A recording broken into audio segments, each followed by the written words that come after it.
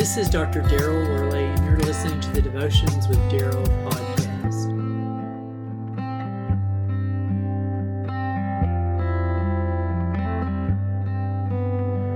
If it ain't broke, don't fix it.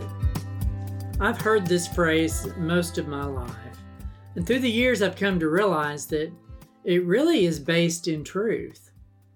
Past performance is always associated with the potential for future success. Whether it's at work or school or in professional or personal circumstances, we assume that if we just keep doing what worked once, we'll experience the same result again. Naturally, there is an inherent problem with this thinking. It's not always true because things are constantly changing. For example, take a 1950s housewife who faithfully followed the recipes in her new state-of-the-art cookbook and produced incredible flavor-filled meals. Although it's still possible to get the same results in the kitchen today, it is also likely that many of the steps needed in the 1950s kitchen to cook the meal can now be eliminated due to the advancements in the availability of prepared sauces and diced vegetables.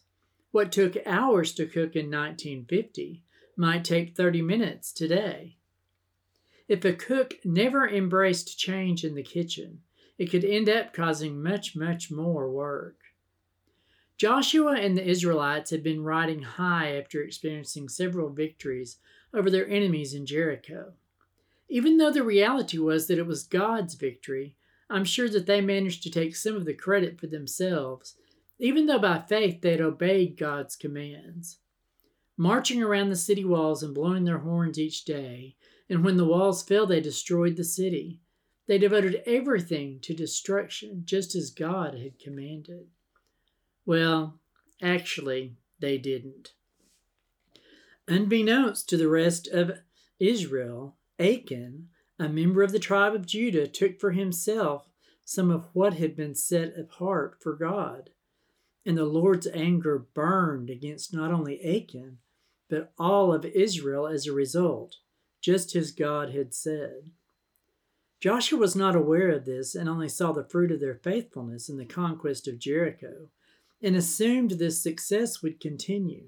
But when he heard the news of the defeat of his troops, he and all the Israelites had lost heart because it became clear.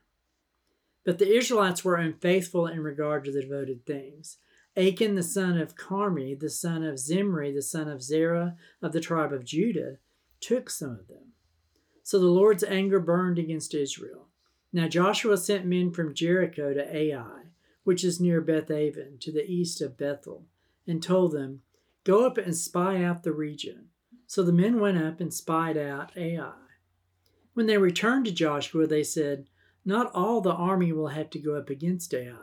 Send 2,000 or 3,000 men to take it, and do not weary the whole army, for only a few people lived there." So about 3,000 went up, but they were routed by the men of Ai, who killed about 36 of them.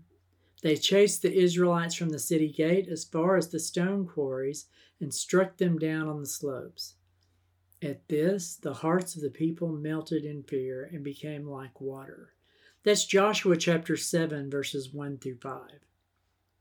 It's easy for us to see the fruit and evidence of God's work in our lives and ministries and believe we are living and acting in faith, which may be true. But because of our sin, we are also prone to being deceived by our successes. As a result, if we're not watchful, testing ourselves and our fruit to see if we are in the Spirit, then we can become complacent and find ourselves acting unfaithfully for our own glory rather than faithfully for God's.